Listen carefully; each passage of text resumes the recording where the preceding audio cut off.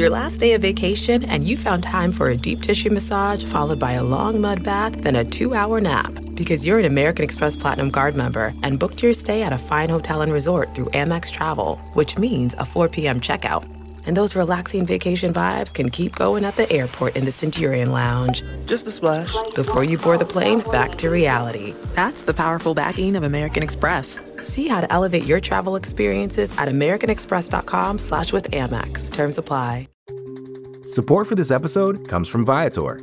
Experiences are what people love the most about travel. That's why Viator has over 300,000 bookable experiences. So there's always something for everyone. They offer everything from simple tours to extreme adventures. Plus, Viator's travel experiences have millions of real traveler reviews, so you have the information you need to book the best activities for your trip. Download the Viator app now and use code Viator10 for 10% off your first booking in the app.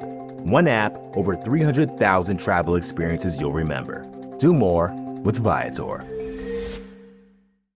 Hey, it's Max. Before we get started, I want to tell you about how the show is made possible this week.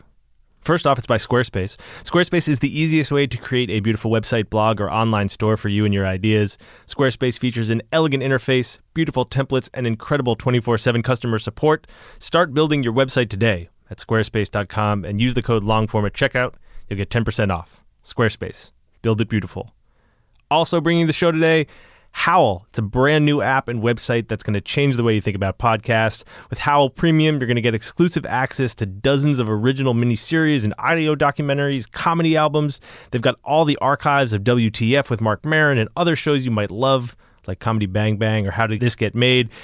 The whole thing's just $4.99 a month. If you use the promo code LONGFORM, you'll get a full month free trial. Go check it out, howl.fm, and use the promo code LONGFORM for a 1-month free trial. Thanks to them for sponsoring the show. And here's that show.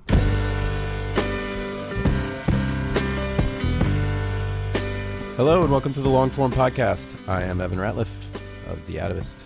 I am joined by Max Linsky and Aaron Lammer from Longform. Hey. Hey, you guys. Hey, guys.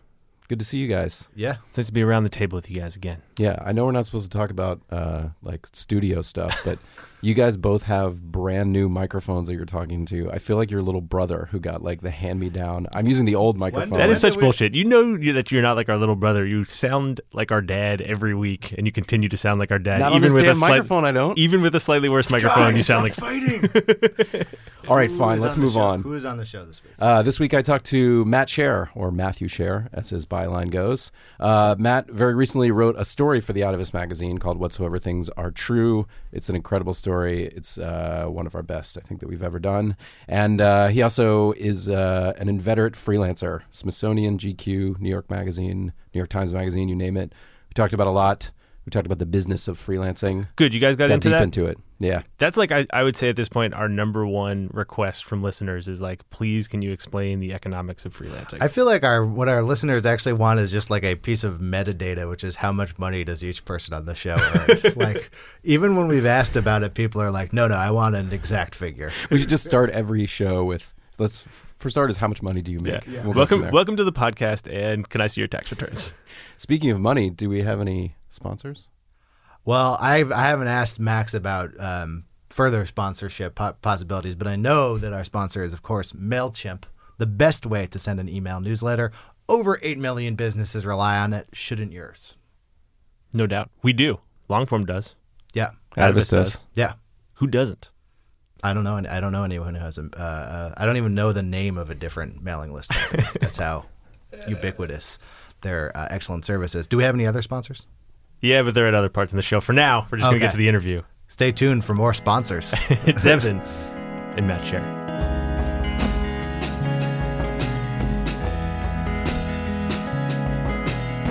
Matt Shaer, welcome to the Longform Podcast. Thanks for having me.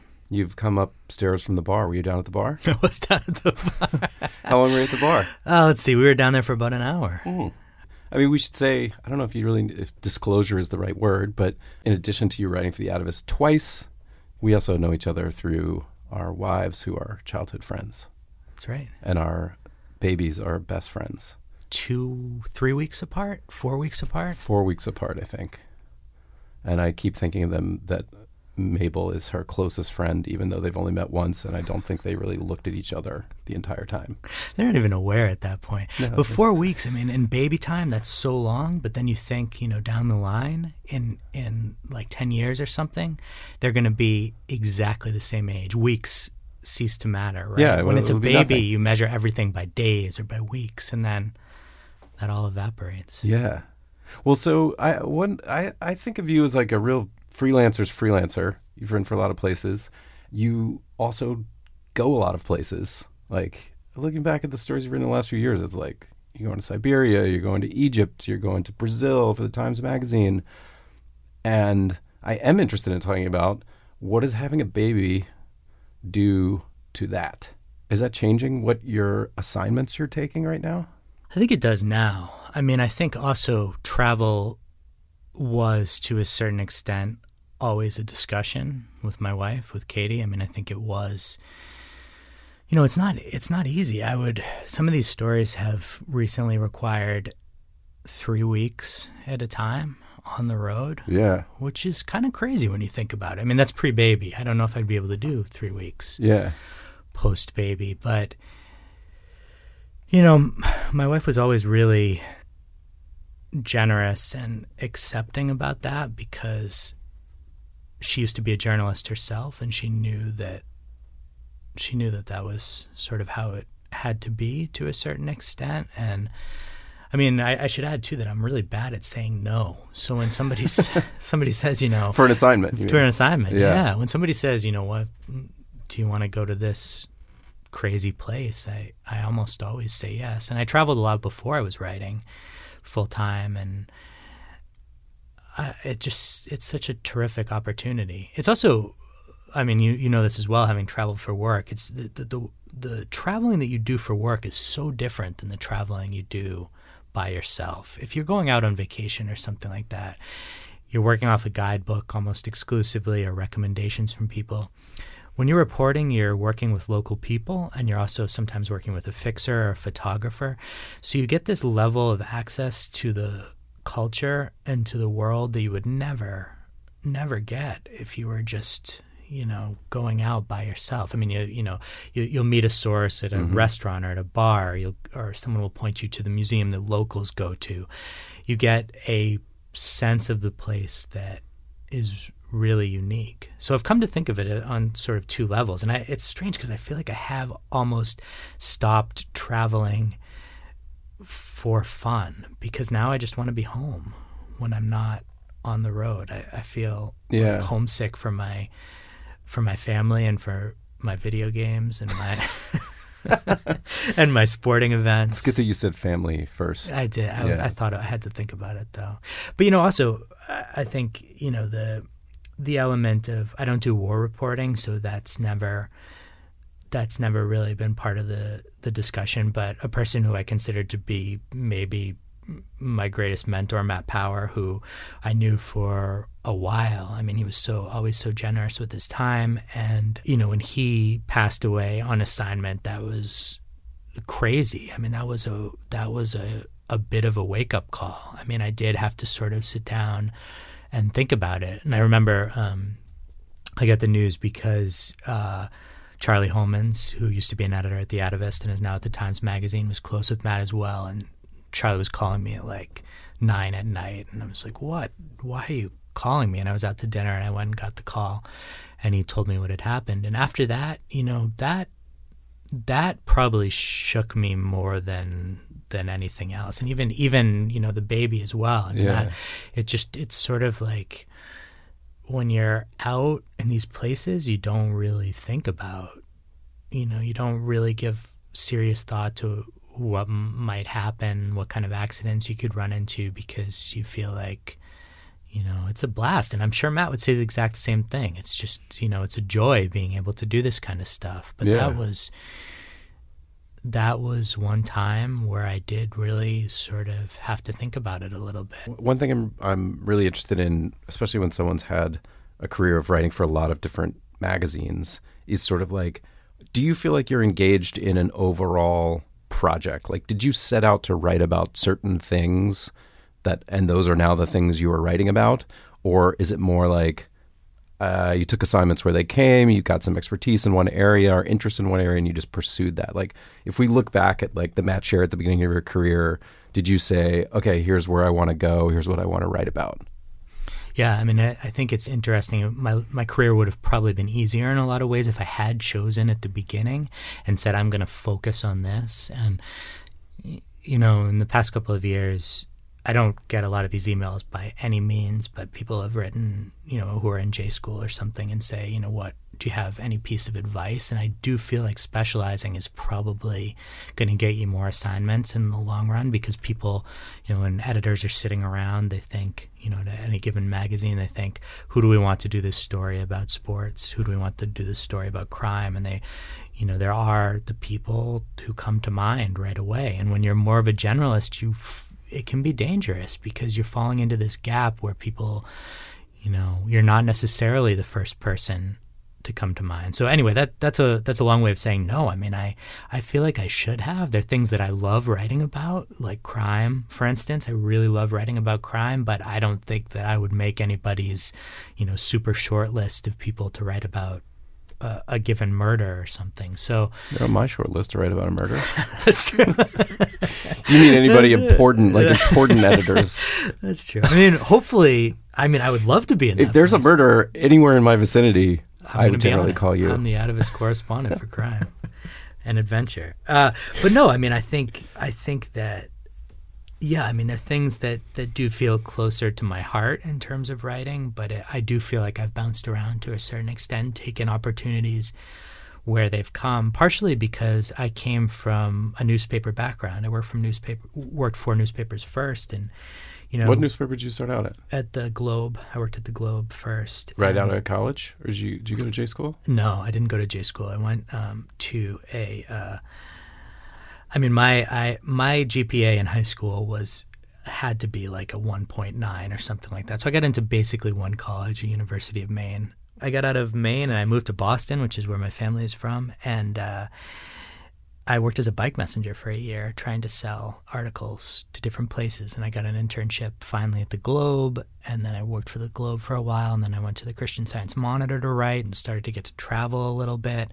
So I worked there for a while, and then I started trying to get into magazines because I felt really strongly that I would probably be better at that. The stories that I was interested in doing were longer.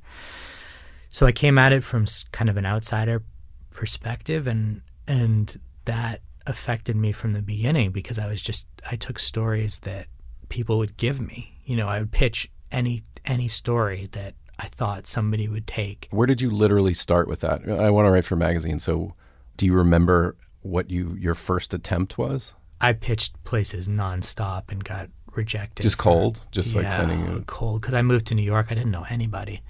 I knew not a single person. So the first feature that I got published was in Harper's, and I will never forget it. I think I still have the emails. So my editor there was Ted Ross, who's now at the New Republic, and he accepted this pitch. It was about Hasidic infighting in a community in Crown Heights. And he accepted the pitch, and I wrote a draft, and he wrote back that email that you always dread getting, that I didn't know to dread getting yet. That was like, good start. Good start. You thought it was really just... I thought it was like, wow, good start. That's fantastic. Good start. Little did I... Later I would come to realize that like when I would open up an email and it said good start, just that's what they're saying so they can just like kick you right in the balls. Because no one right can afterwards. actually say... This is terrible. Or just like, this is going to be all work. Like you have to have, this is going to be great. First of all, this story is going to be great. Second of all, here are 500 things that you did wrong that need to be fixed, including the entire structure of the story. Exactly. And that's always what follows. I mean, different editors have different techniques. Some of them will go like a couple lines and be like, good start. These characters felt very alive. But just on a side note, I just want to recall that like the most cutting piece of criticism I've ever gotten from an editor is I turned in this story at New York Magazine where I wrote for a while, and the editor wrote back. And I concentrated on these two characters for a very long period of time. They were really in the story a lot. And like I let them tell jokes and stuff. And the editor wrote back. She was like, I I think that you think these guys are a lot funnier than they actually are. And she's like, I was like, oh, God, my judgment is terrible. And I just bored the hell out of her. But no, so Ted at Harper's gave me a couple tries, and I struck out on the next 2 tries.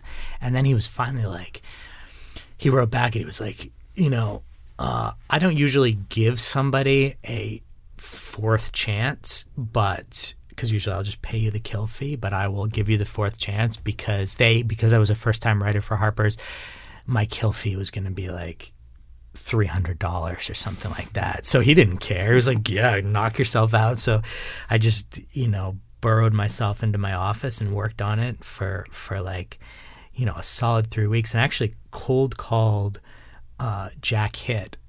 I'd read an article of You his. just called up Jack Hitt out of the blue and said, help me? Yeah. That's amazing. Yeah.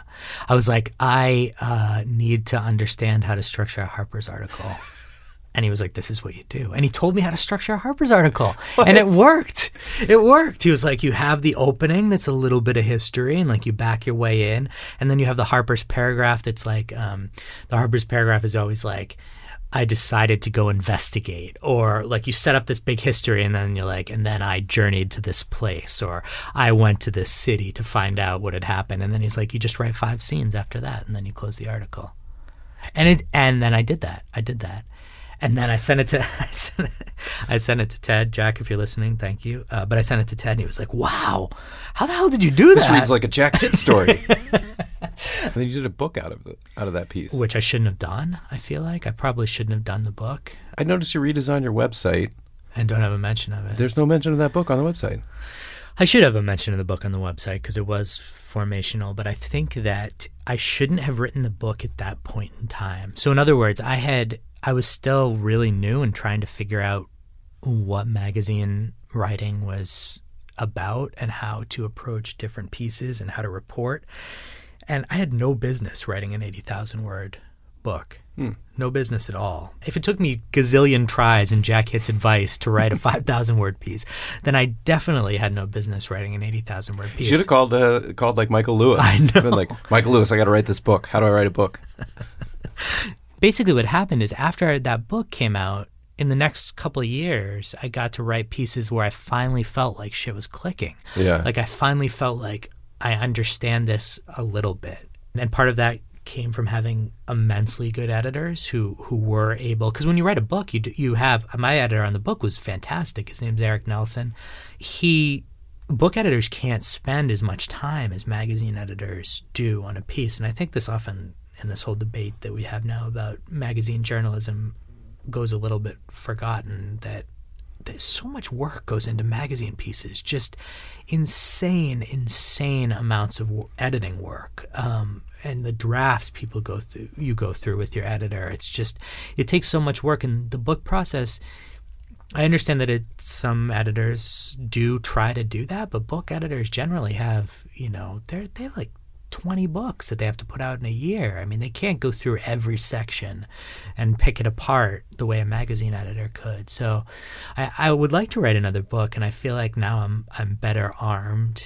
When you say that something clicked, what do you think caused it to click? Was it just writing more stories and you sort of got a feel for how those stories go? Or was there something fundamental you felt like you were missing that suddenly you understood? Well, it was a couple of things. One, I started to understand what to look for and started to understand during the reporting process to be able to pick out things that I knew would become a focus. Because part of what happened with the first Harper story is, it's a massive topic and I didn't really know where to start. I didn't have a person to start. I didn't have a vehicle for the story. And I started concentrating on trying to be able to pick them out sooner. So I'll give you an example. The one story where I felt like I really actually was starting to get it was in 2011. I did this story for New York Magazine about there was a young kid who was killed in Borough Park. It was a Hasidic kid. Yeah. And it turned out he was killed by a member of the Hasidic community, but an outsider member a little bit. He was from inside the community. So the cops had come in before they caught this guy, and they turned the neighborhood upside down. And they'd said, okay, it's going to, obviously it's an outsider. Hasidic people, they don't kill their own. There's no precedent for this. And I went in, the assignment was to just write a sort of not a TikTok, but to look at how this had affected this neighborhood. And I realized from the beginning that I knew from other stories that I'd done that it wasn't going to be possible to do it without finding a person who would kind of carry the story on his or her back. In other words, I needed a person to follow through the case. So as soon as I went and I was looking for that person, I ended up finding this guy who had sort of located the killer more or less at the same time the police was, who was Hasidic himself, and he was sort of a Hasidic private detective type, and he'd been there for every step of the story. Yeah, he got all the security camera footage together and traced the boys. And then he told me, I remember we were sitting down and in his living room, and he was like, and then he went to go visit the dad of the kid who was killed. And I was like, when he told me that, I was like, wow, there's the ending right there. And I could see the beginning and the ending, and I could see sort of everything kind of in between. So I felt like I was starting to understand where all of that stuff fit. Now, I should add that after that, I mean, it's not like it's easy coasting. I think the rate of stories that I've had killed has declined over the years, but I still after that, I remember right after that I had a story killed that didn't work out, where I wasn't able to make it work in that way. So we had Lawrence Wright on, and he literally calls that person in the story the donkey, I believe, or it might be mule. Yeah, with the cart. He's like, that's the person that's going to carry you through the story. I think you sort of need it. And I think that when you don't have it, especially now the way people read long form pieces, that you're endangering yourself if you sort of open the lens too wide at the beginning and sort of say, give somebody a huge panoramic picture of a place. I mean, if they don't have a person to latch onto towards the beginning, it's really hard to pull them through in the way that you would want them to. And you'd want the reader to kind of be hooked.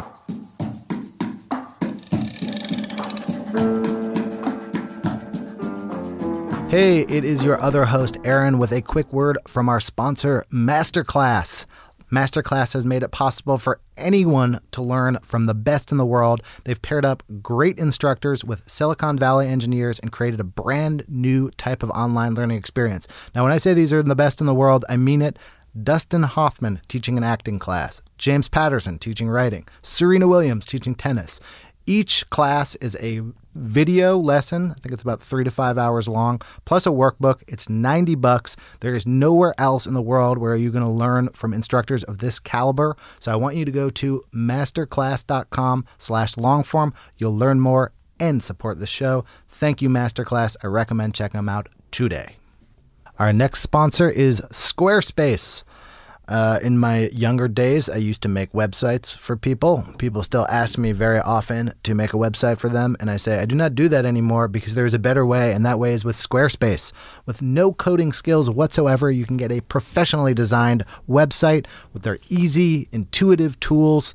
They have a new version out. It's got beautiful fonts, beautiful layouts. It works great on the iPhone. I recommend it whether you're building a site for your bakery or your band or whatever you are doing with yourselves that needs a website.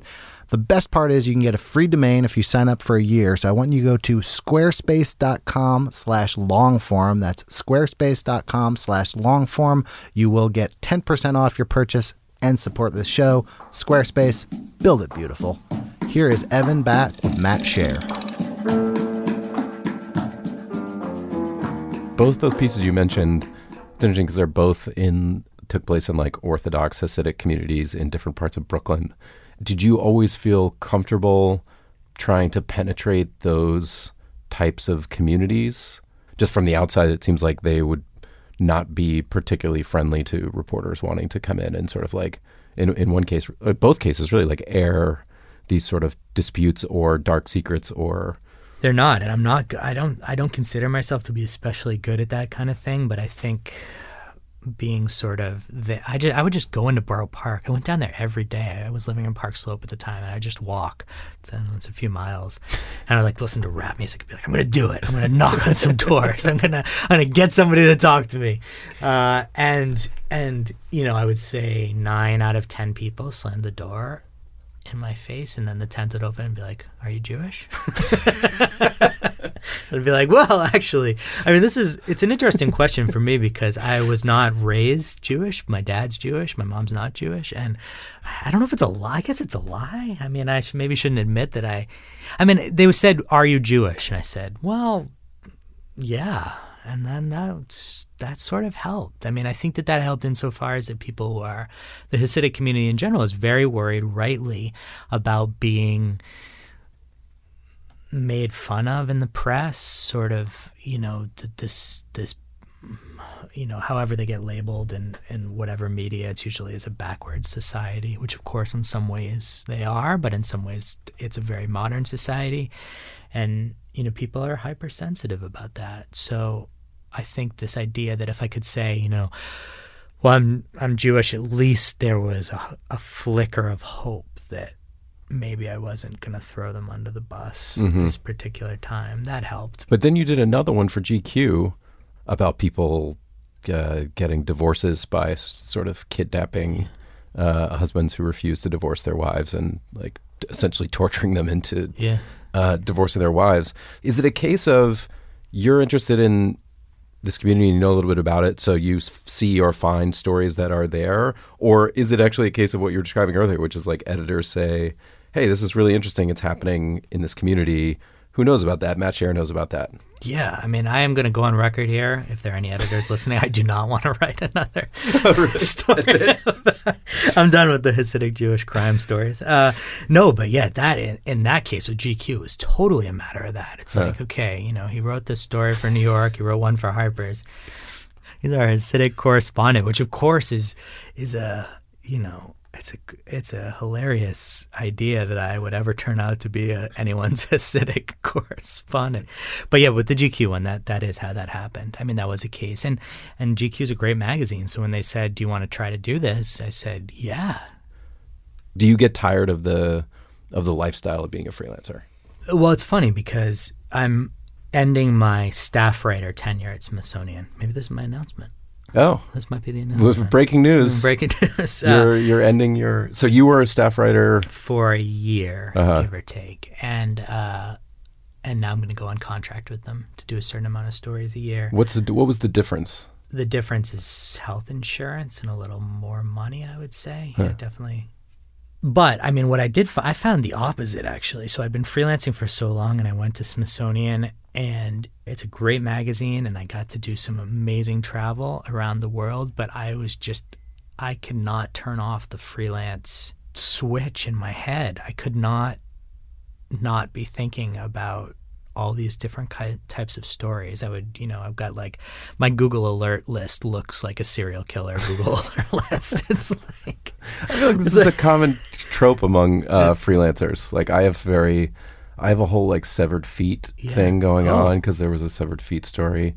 Now someone's going to take it from me. Yeah. No, actually I've talked to like 3 freelancers who also were following the same like severed feet situation, and none of us did anything out of it. But you kind of like get these conceptions that like there's a story out there about X, Y, or Z, and just set up that Google alert and see what comes in.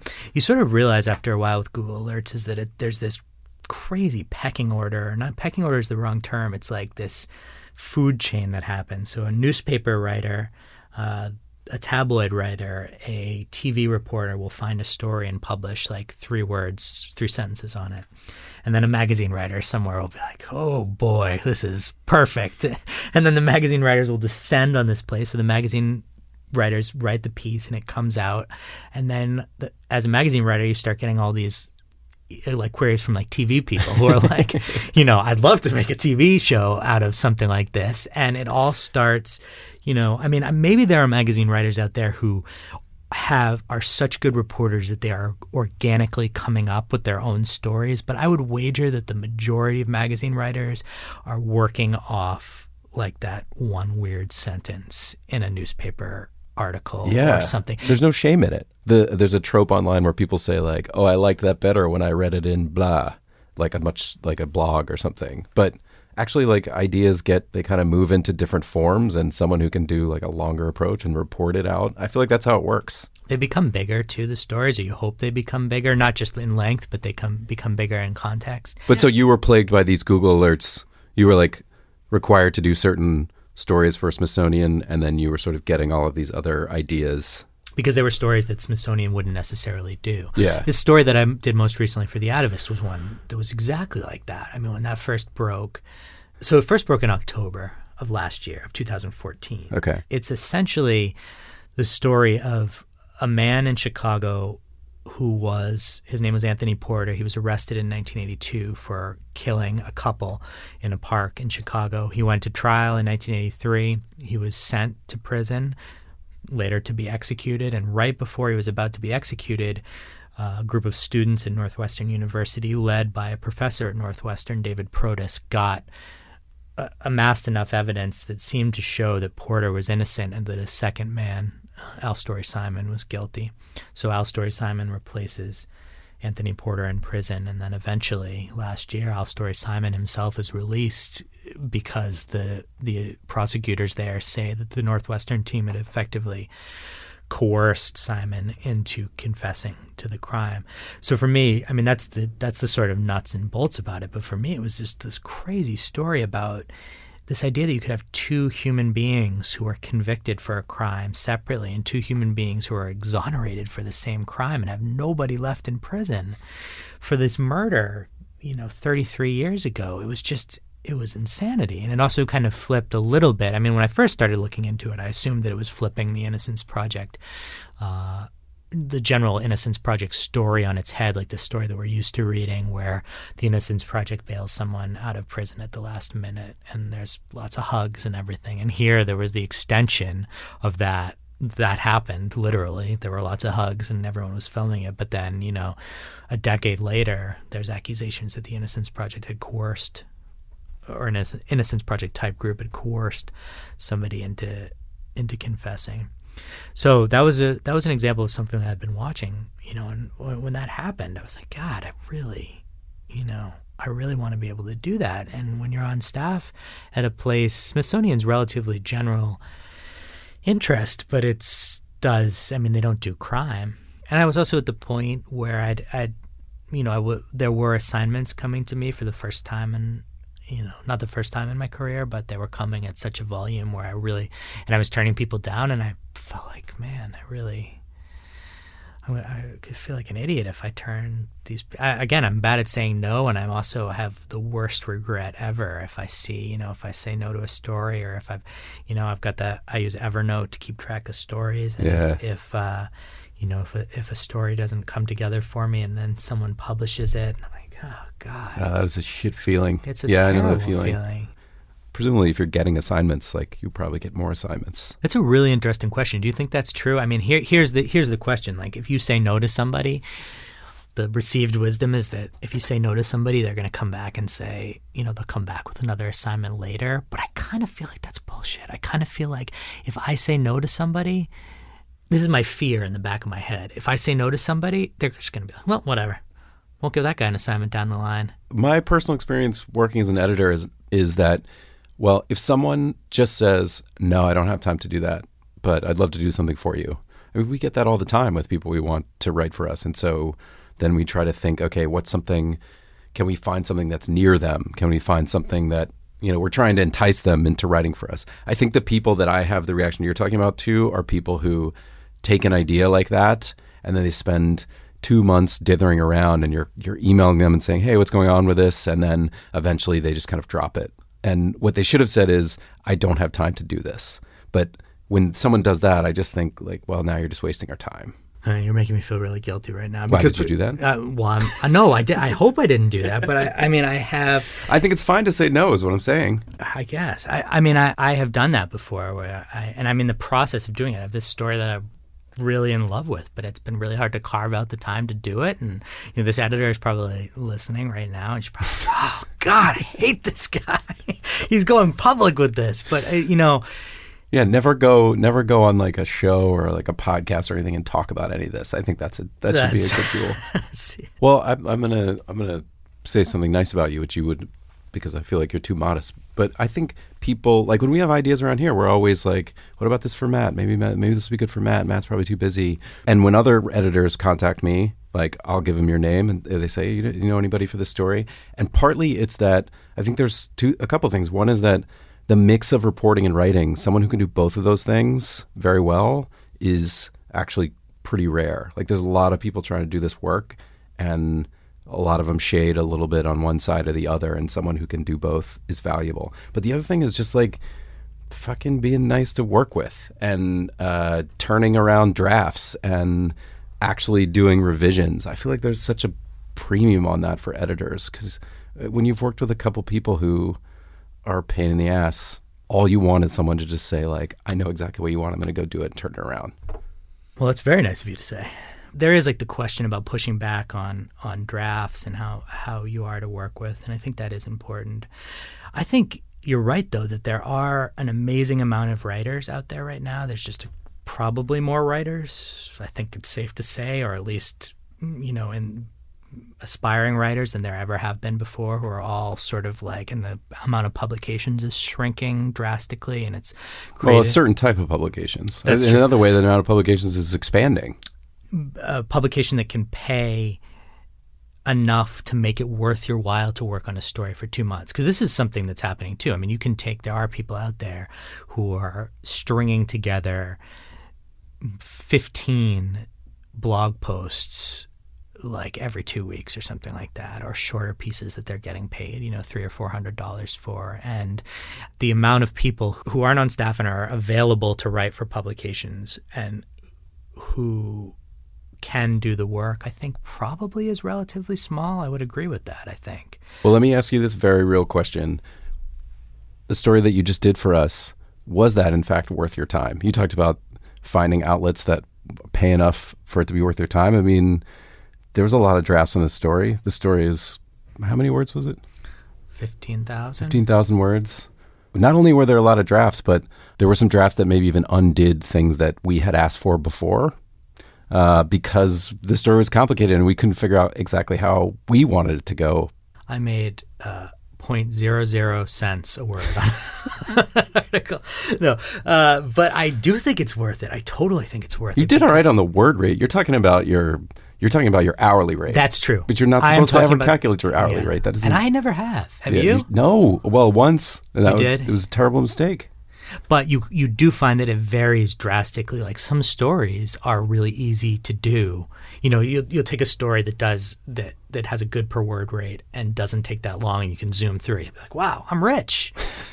Also, the way people pay you in magazines, when you get that check and you're quotes. like, whoa, I've never seen that much money in my entire life. And then immediately you realize you have to pay the IRS, like all of it.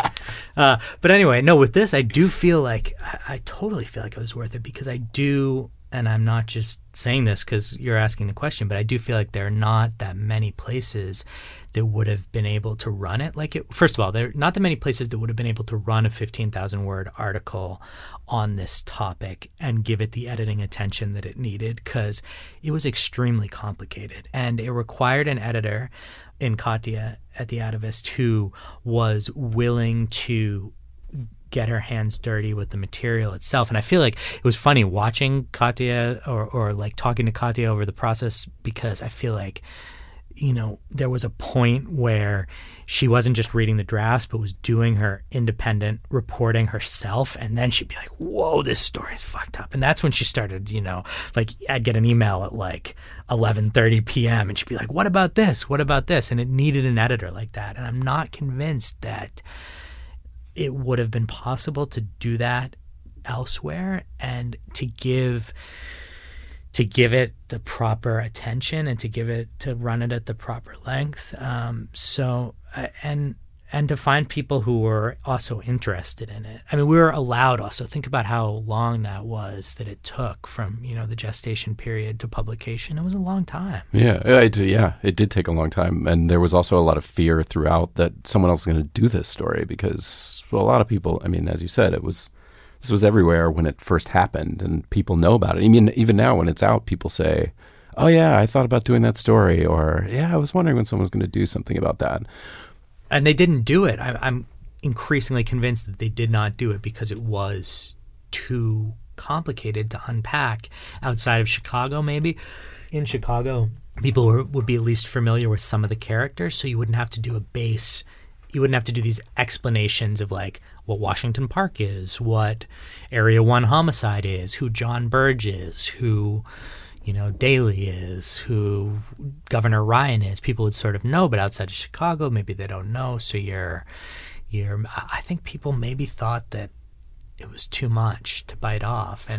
But also, I mean, the thing that we ran into, I think the thing that caused a lot of complication that I wanted to talk to you about was the issue of who actually did it. I mean, what makes the story so fascinating is you've got two guys, both of whom are convicted and exonerated separately for the same crime, but then you naturally feel that the reader would want to know, okay, which one of them do you think did it? And I think we spent a lot of time puzzling over whether or not that should be in the story. I'm happy with our decision not to state blatantly, I think this person did it. And I think, maybe someone else would have written it a different way. I don't know. I mean, I think Patrick Keefe, when he wrote that story about it was a professor, right, in Alabama who yes. So she went in, right, and she shot people at the tenure board or something like that, right? And then he went back and dug into the old murder, which was the brother, right, which she maybe had, maybe there'd been an accident with a gun at the house.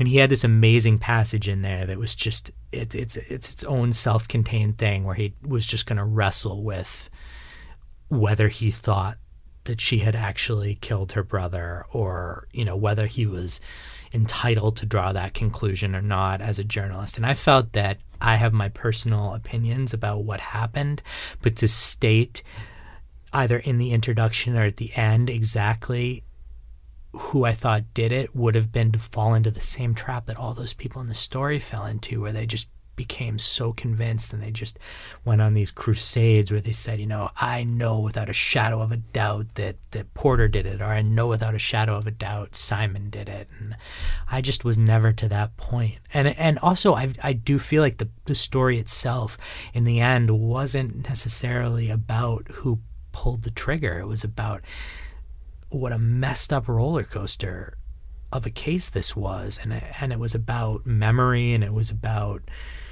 the criminal justice system, and I don't know. I mean, we watch Law and Order and we want to know who did it, but I don't know. Maybe people who are listening will disagree if they've read the piece and say, I really do want to know. But well, I wanted to know throughout who you thought did it for the sake of the editing process in a way, because Katya had a view and I had a view, and we disagreed. She and I would argue in the office over and over again our perspectives on who committed this crime. It's like we got wrapped up in the same thing that all of these characters got wrapped up in, where I looked at the evidence one way and said, I say evidence, the evidence that I had was what you had written in your drafts. I didn't have independent evidence. That's why Katya started researching it on the side, was it so she could not only improve the piece, but also best me in my understanding of what really happened there. But it changed the piece so much. Katya believed very strongly that in the first few drafts that I'd sent in, that I wasn't getting the story exactly right, that there was, that I was too biased in the favor of one of the men. And, I think she was right to be skeptical, and I think it made the piece so much stronger to have somebody who really was willing to push back about that kind of stuff. What kind of trepidation did you have about this landing in Chicago, like when it came out? A lot. Yeah. How have people responded to it? I know you've talked to some of the characters in it, but in general, have you heard from people? Yeah, I have, and I think that it depends on the people who worked with the Northwestern team have said to me, they have qualms about certain parts of it, but they say, generally speaking, that was a very fair shake, especially compared to the shake that they were getting before out of the Chicago media. Other people are just furious. They say, well, you make us sound like crazy people. Who said you that? You are crazy people. No, I'm just kidding. So there's a character in the story who is a current Chicago police officer. His name's Martin Priebe, and he is absolutely convinced that Anthony Porter, the guy convicted in the first go-around in the first trial, did it, and that Al Story Simon is innocent. And he's mistrustful of anyone who is not willing to say Al Story Simon is 100% innocent, which I wasn't willing to do. So he was furious about that. And I think that it had been covered so extensively, different parts of the trial and different parts of the case in the Chicago media, that a lot of Chicago newspapers were just tired of covering it, and were tired of, So I think there was an interest too that someone, I only went to Chicago a couple times and I spent a lot of time on the phone with people, but there was a skepticism that somebody who came from outside Chicago could get it right. I mean, I do feel like we got it pretty right. I also feel like I'm never going to get that story again. I feel really strongly that there's never going to be a story that is as weird and wild as that. I don't know. Maybe Why would you think that? Because it's so rare to run into a story that has so many reversals. Because from a storytelling perspective, reversals are the ultimate. They're like the holy grail. It's like you have those big reversals. I mean, obviously David Grann is the master of that, of the reversal story, where he has the story that flips in the middle and suddenly you're like, where the hell am I? But to find those kind of stories and have them not be told at the length that we told it at is really rare, I think. And and to have a story that had so much history to it and so much about the Chicago criminal justice system, and it was about so many things at once, and also the central case was so fascinating. I don't know. But they'd also had this reporting problem, which is reporters always have some way answer for like when do you know that you're done with the story? And it's like, I hear the same people telling me the same things over and over again. But you were like calling people.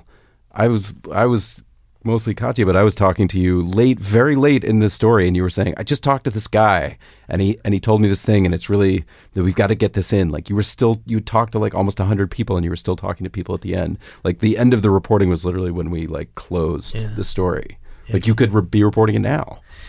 Yeah, it's true. And with the way that the Atavist is set up, theoretically, we could still be reporting it. We could still be altering that We have draft. Deadlines here. I don't know if it looks like we don't, but we do. I really stretched that deadline. No, but I think often with reporting, you get to this phase where, when you're starting out, it's the hardest. You're knocking on doors. No one will talk to you. But when you start to talk to people and you get people to trust you, inevitably they will say, well, like, maybe I'll introduce you to my friend, and maybe they wait like 3 weeks to introduce you to their friend, and finally you get to talk to that friend. You're like, wow, this is something I never knew, and you have to slot that into the story. And I mean, that's also what was so great about this process is it did, there was a deadline, obviously, but there was the flexibility. That story might have had to ship to print, because a print magazine will ship, 3 weeks before it hits the stand, something like that? Or more if it's monthly, yeah.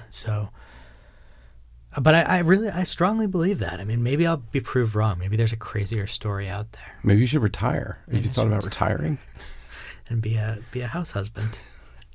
You'd be good at that. I would be good at house husband.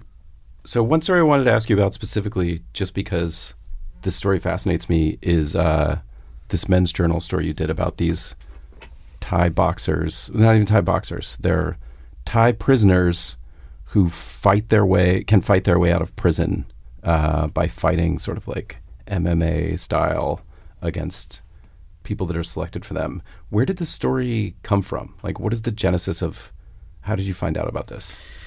So originally, a couple years back, I'd been asked to do a story for Hemispheres magazine, which is an in-flight magazine. I think it's in this building. It is. They are in this building, yes. Are they? So an editor there had sent me a link to a very different kind of prison story. It was like it was much more heartwarming. It was about like someone had opened a gym in a prison in Thailand, and he wanted a story about. It seems strange to say this out loud because I remember when I always tell this to, they're like, they wanted this for an in-flight magazine, but they did. I know. Anyway, so they did. But I started Googling around, and I was like, I found this is called Prison Fight, where these guys, prisoners, murderers, drug dealers, would literally, I'm probably not using literally right there, but anyway, they were being selected to fight for their freedom against Westerners who would come in and they'd beat the crap out of each other. Wait, so Hemispheres wanted that story? I can't say I'm a huge reader of in-flight magazines, but I can't imagine opening an in-flight magazine and finding like a prison fight story. Like they usually try to stay on the lighter fare, like what's happening on the beaches of Thailand or something. You're looking at the wrong guy. They were like, do you want to go to Thailand? I was like, yep, sure. Fine. You were going to question their desire for the story. I'm like, great, that sounds wonderful. So I went to Thailand, and I ended up going to one of these prison fights. So the story came out it came out in hemispheres, but it was really short. It was like only about 1,500 words. It did actually run. It ran in an issue of Hemispheres, and it's so funny because this story, it's not like it got sanitized, but what's included. Let's just say this. I went with the photographer to this prison, and I'd spent a lot of time in Thailand already reporting, and I'd never been inside the prisons, which are just, it's really, I'm scared. I have my worst fear is prison, and this was 300 times worse. It was like 15 dudes to a cell and just, cockroaches everywhere. And it was 115 degrees or whatever it was. Anyway, we watched the fight, and one of the first fights, and this Thai serial murderer punched a guy so hard, or kicked him so hard in the face, that the British guy swallowed his tongue. And I remember leaning over with the photographer, and there was a guy using his pinky as a fish hook to pull the British guy's tongue out of the back of his throat because he was about to die. And I was like, well, anyway, so I got back and wrote the story. This is great Hemisphere material right here. so I was just over the Atlantic reading this. Anyway, but it did run. And then it wasn't the end of the story, obviously, because it was something that just needed to be explored more, this whole idea. So this is the only time this has ever happened to me, but I knew that there would be a lot of interest in it magazine-wise. So I worked with my agent, who's still my agent, and we sort of came up with a pitch, and we sent it around to a bunch of magazines. It's the only time I've ever structured something that way with my agent, where we're actively pitching. It was like a book proposal, kind of. Like a book proposal, just because we felt like there was enough there. It was insane enough, and that, I don't know, I wanted it to go to a place that would be able to sort of honor the tone of it. And it ended up being Men's Journal, I think, for a lot of different reasons. The editors, they were great, but also Men's Journal is a good home for that kind of stuff, and they were into the sports aspect of it, and the photos, you could run big bloody photos. And so I went back for Men's Journal. 4 months later, I went back for Men's Journal to watch another fight, to watch a different fight. And in that case, what I did was, it was the same sort of tournament deal, but I found different fighter, and I found a Westerner, an American, a sailor, who it's like we were talking about earlier, with you find the character who's going to carry you through. And it's I found this guy. This guy's name's Mark. He did not want to know who he was fighting. I knew that the man he was about to fight had slit someone's throat with a glass bottle, but he didn't want to know that. And I was like, that's amazing that you don't want to know what you're getting into the ring with. And he didn't want to know, so I based a story around him and this murderer, and that's what ran in Men's Journal. And I think, it's a very different story. You can go back and look at the Hemisphere story and the Men's Journal story, and they are, it's an interesting question journalistically and ethically, about that sort of, I don't think Hemispheres was wildly pleased that I went back and sort of did a version of that story for Men's Journal, but in that case, I felt like there was more to say. It's really an ethical question. It's a question of did your contract say you couldn't write about it in a certain amount of time? You probably were exclusive for some limited amount of time, but beyond that, exactly, whatever, you could write a book about it if you wanted. Yeah, exactly. People always want us to talk more about money on this podcast. Do you feel like you make a good living? Yes. Yeah. Okay, but this is so subjective, right? People could have so many different responses and gradations of response to this based on what they think, what kind of life they want to have, whether they live in New York. Of course. It's a dumb question, but it was just a way to get at... It's not a dumb question. It's like, I don't know. We can just let's just talk about money. We'll talk about money. Yeah. Okay, we'll talk about money. So let's say that the average place pays $2 a word, because that's sort of where we're at right now in the magazine world. As a base rate, you write for the magazine a little bit more, they start to inch up. Let's say you write a 5,000 word piece, that's $10,000. you need a lot of those. You don't need a lot. You need like 6 or 7 of those a year to be making 60 or 70 grand if you were to do the math. And if you want to live in New York and you know, which I don't anymore, but I was, and you know, you're never, you know, you can get by on that, right? You can make a living on that, but I think it's partially the calculus that goes into it is what I've often talked about with magazine friends is like, what's the end game? Yeah. So, all right, so let's say you grind that out, right? And you're like, okay, 60, 70,000, which I'm not like, you know, I've made significantly more than that in a year, and I've made a little bit less than that in a year, but like that's what I would hope to be, somewhere in the 60 to 80 range, let's say, on any given year. So that's fine. I'm in my 30s now. I'm happy. That's, you know, I never had any illusions about being rich or anything like that. And okay, so that's fine now, but what happens when I'm like 50?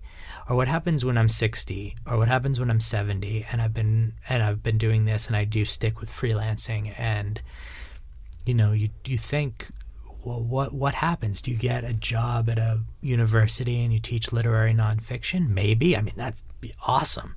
It'd be great. If anyone's out there listening and wants to hire me, I'm sold. Because I mean, I've taught a bit on an adjunct basis, and I loved it. All right, so that's one outcome. Another outcome is like you write books, right? And you slow down your pace a little bit. And the third is that you just keep grinding, right? Yeah. But what's that like to keep grinding? It's exhausting. It's exhausting. And I love it. I would not exchange, not only because I am literally not good at any other thing in the universe. Like, there is nothing else that I'm good at. Were you not a good bike messenger? I was a terrible bike messenger. Were you also a fry cook? Yeah, I was a fry cook, and I was terrible at that. I used to drop so many steak and cheeses on the ground, and I just like shovel them back in the bun. This was in Massachusetts. Don't worry if anyone's listening in New York. But no, I mean, I think so. I've watched people that I really idolize get to that point, and I think they do have to make hard decisions about what they're going to do, right? Because if you have a growing family, let's say, and do you really want to be trekking around like Kyrgyzstan for 3 weeks at a time? Or, you know, do you really want your weekends taken up? So maybe, you know, some people are like, well, you know, I've had enough. I want to go, I don't know, what do people do in the real world? Get a job in public relations or something like that. Yeah, I think there's a whole like business side, PR kind of thing, PR or whatever, content marketing or something. And instantly up your salary by like $100,000. Yeah. I mean, I think, part of the thing that's insidious about thinking of your freelancing career is that it doesn't go up. Like, the rates aren't going up, and it's not like when you hit certain levels, they're like, okay, now you're up for a raise this year. You're one of our longest serving employees. It's just sort of like you're looking at making the same thing over and over, and it takes a lot of forward motion to make it happen. It's like a glamorous lifestyle on one level that's really like a grubby and scratchy and horrible existence on the other, because it's, you know, it's cool. Like, there's a real divide with, I feel like, with journalism and law, right? And so I have a lot of friends that went on to corporate law, and like I'll be talking to them and I'll be like, wow, you make like $250,000 a year, and like, look at your apartment. And then I think there's like the jealousy can cut both ways, because they're like, well, you get to like go interview interesting people. You went to Siberia to like look for tigers. So it's mutual jealousy. And I do think you're right. I mean, and there are also always younger people coming up behind you who will take the same rate. And especially now with magazines shrinking their page counts, and you know, it's much tougher. So I know there's a lot of different thinking about how people will make money. I mean, I know there's a lot of talk, you know, about all these different, like, you know, movie deals, or do you go straight into books, or do you monetize your newsletter or something? I don't know. This is how far I've gotten in my business side thinking, but I don't know. I mean, the bottom line is I'm very happy doing what I'm doing right now. Whether I will feel that way in 10 years is a really interesting question, and maybe that will radically change the type of stories that I do. I mean, you're happy doing it. Yeah. It's not like you're sitting around worried about money all the time. No, No, I mean, I think, one of the great things right now is that you don't necessarily have to live in a super expensive place to be a freelancer. And in some ways, it helps you not to live in an expensive place. I will say that you sort of have to come to New York once in a while so people don't forget that you exist, right? Like they have to come and you have to have coffee with people and still be on their radar. But, there's nothing that says that you need to be a writer in Brooklyn to make it as a magazine writer. Good God, no. We get plenty of those. All right, Matt. Thanks for coming on this podcast. Thanks for having me. Let's go pick up my kid. All right, let's do it.